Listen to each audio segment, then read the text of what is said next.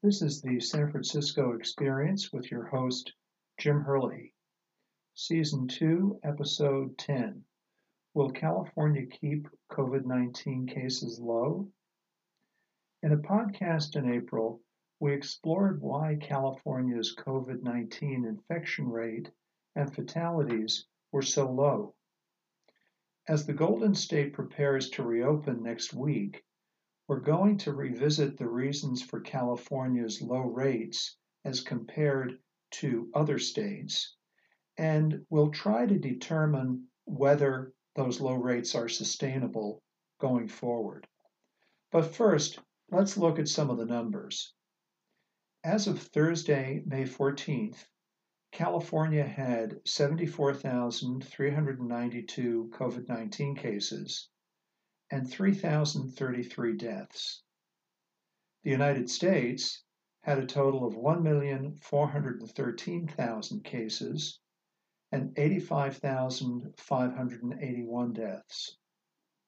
New York State had the largest infection rate and death rate at 343,000 and 22,170 respectively, with New York City having the highest concentration. San Francisco's numbers pale by comparison when we talk about New York. San Francisco had 1,999 cases and 36 deaths. California has a population of 40 million people versus New York State with 19 million. So whichever way you compare the two states' results, either in absolute numbers or as a percentage of the population, California has had a remarkable success.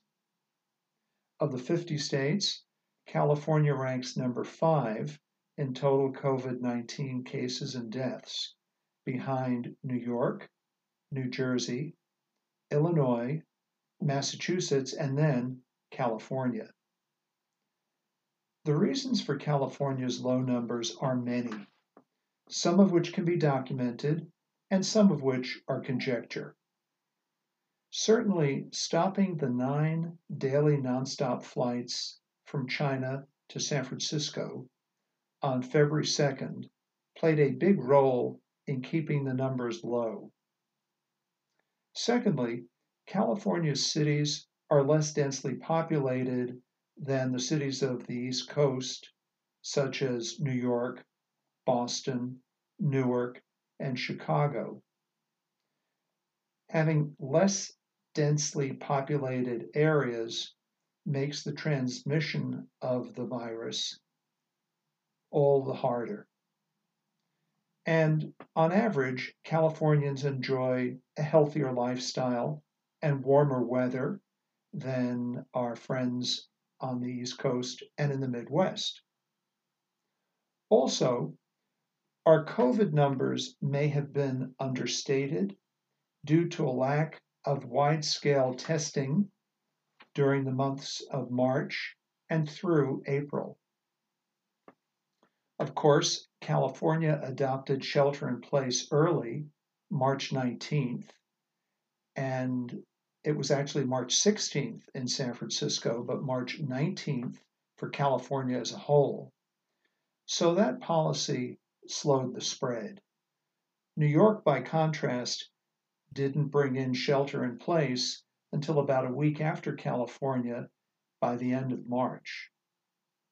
So where are we now as the first reopening steps are implemented here in California?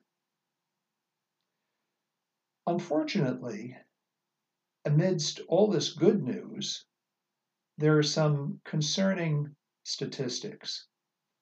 COVID-19 deaths in California remain at a stubborn plateau.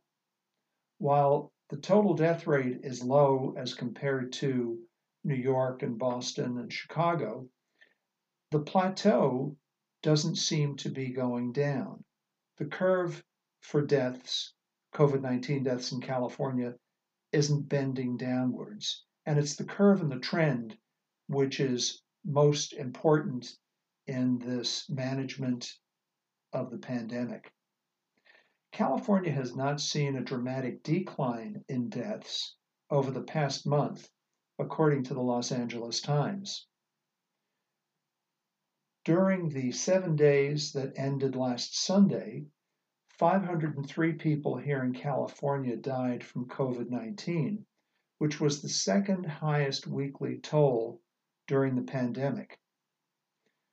Now, according to University of California, San Francisco epidemiologist George Rutherford, who actually worked at the Center for Disease Control, the reason that the disease is persisting in California is very simple. It's simply that people continue to go out because people are fed up staying at home. According to Mr. Rutherford, it's as simple as that. A certain percentage of the population has chosen not to stay at home or has been unable to do so because they are essential workers at supermarkets, meat processing plants, prisons, hospitals, and nursing homes.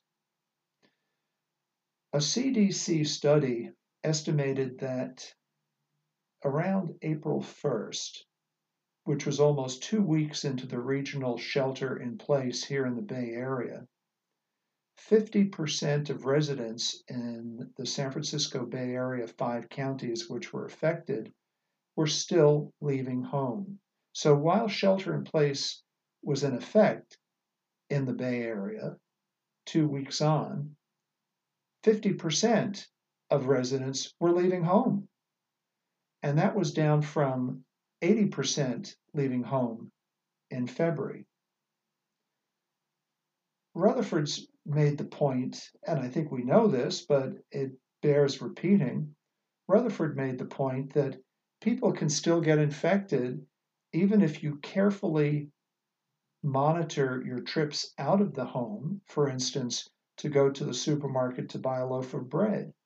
You can still contract the virus even with a cursory visit for something as simple as buying a loaf of bread at the supermarket. Essential workers who must leave home, such as people who are making deliveries, those who work in the food industry, those who staff medical facilities, are among those contracting the coronavirus at a very high rate. In fact, Governor Cuomo last week in his press conference made the point that he was shocked and surprised to see that some of the recent coronavirus positive cases in New York and some of the deaths had actually occurred among people who had been faithfully sheltering at home. And that's a conundrum. How did this happen? Sheltering in place, staying home, was supposed to keep us safe. And he wondered aloud, how could this have happened? How could people who were observing the stay home, shelter in place, how could they be dying from the coronavirus?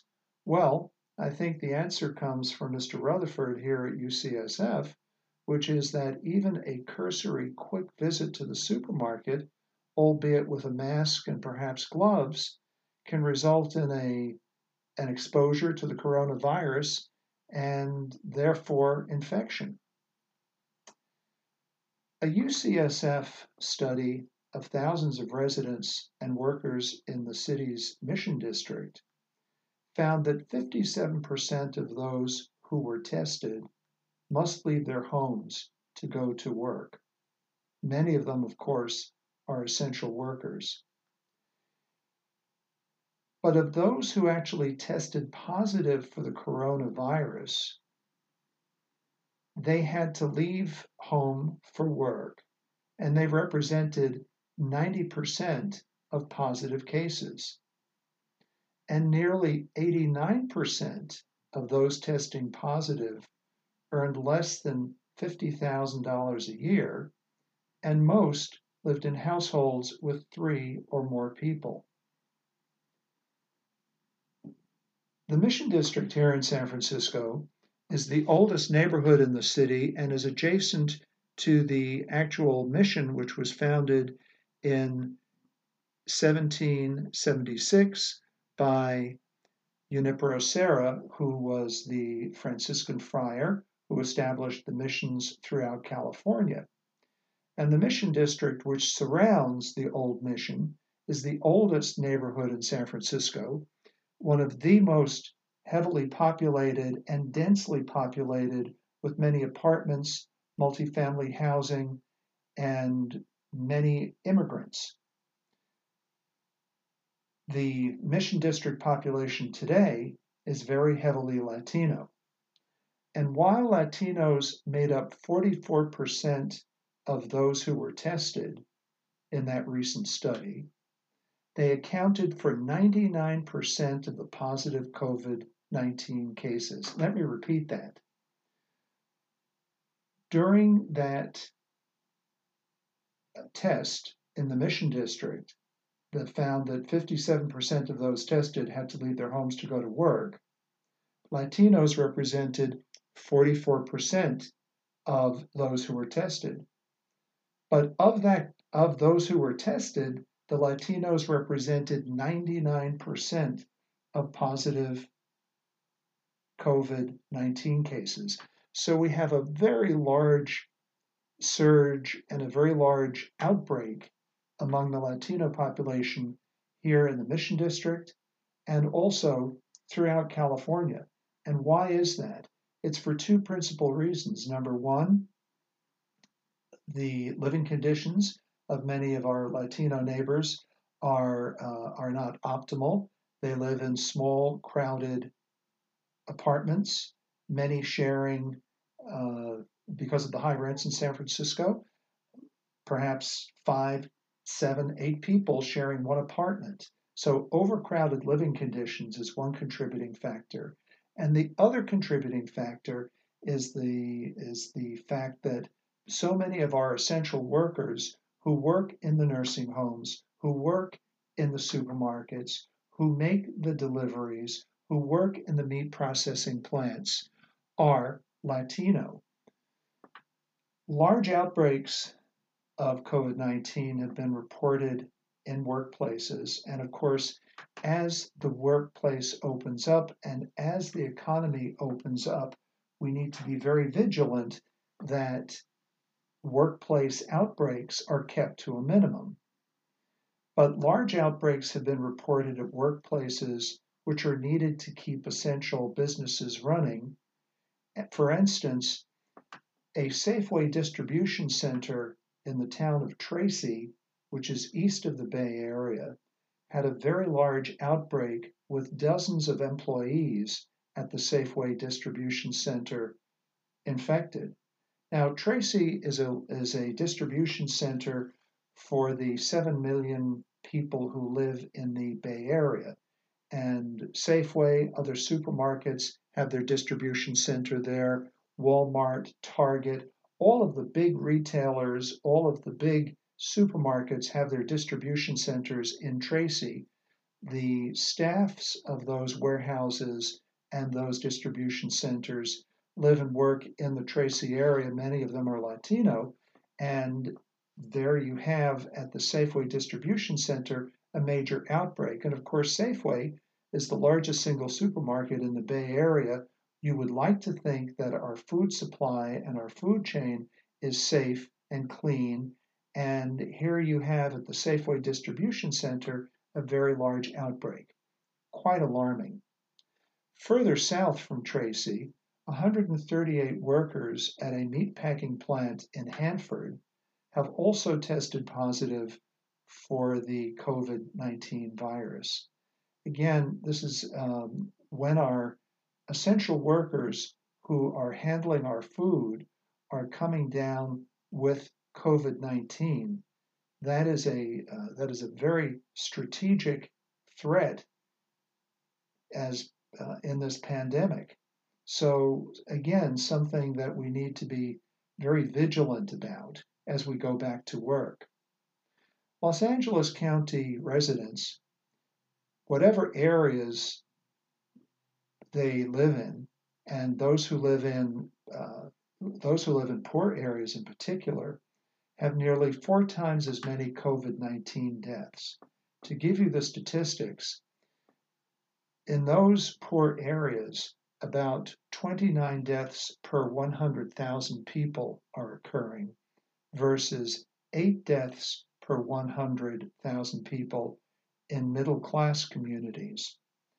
The Los Angeles Times analysis shows that Black and Latino communities generally in California, aged 18 to 64, are dying more frequently than white or Asian Californians. And again, the link between poverty, COVID-19, essential workers, there's some common themes here. Again, coming back to Mr. Rutherford at UCSF, he believes that the more the economy opens up, more people will die.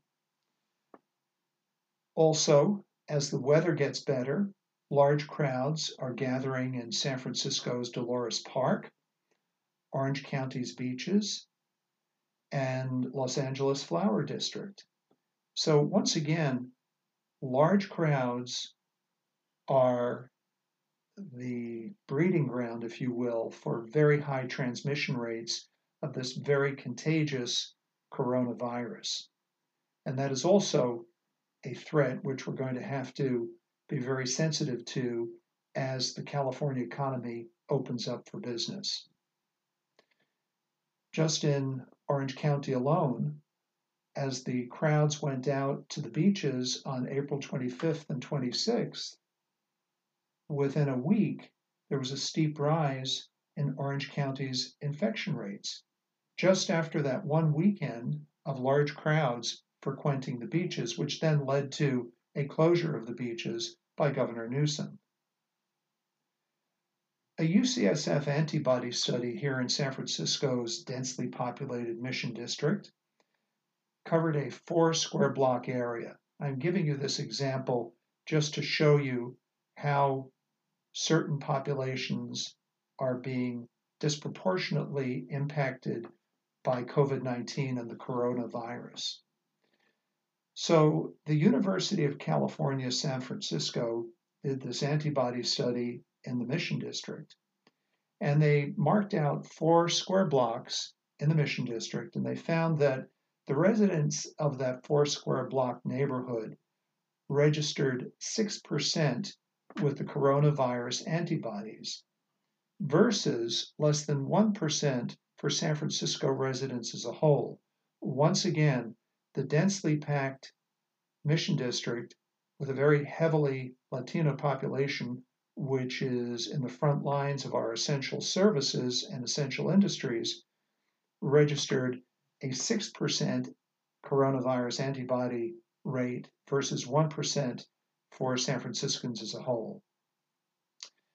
So as California embarks on a relaxation of the shelter-in-place restrictions next week, we must remain vigilant and careful. We must continue to wear masks and gloves, socially distancing ourselves from fellow citizens, and avoiding crowded public places. The mere fact that the economy is opening up doesn't allow us to let down our guard until such time as there is a vaccine and/or truly effective medications against the virus. We can't let down our guard because the virus is as transmissible and virulent as it was before shelter-in-place began, and it will continue to be transmitted if we don't take those precautions. And in closing, that nasty and stubborn death plateau in California from COVID-19 needs to be uppermost in our mind, and we will be watching it closely. My sources for today's podcast were the Los Angeles Times, the San Francisco Chronicle, CDC statistics, the San Francisco Department of Health, and the University of California, San Francisco. This is Jim Herlihy signing off for the San Francisco Experience from America's favorite city, San Francisco.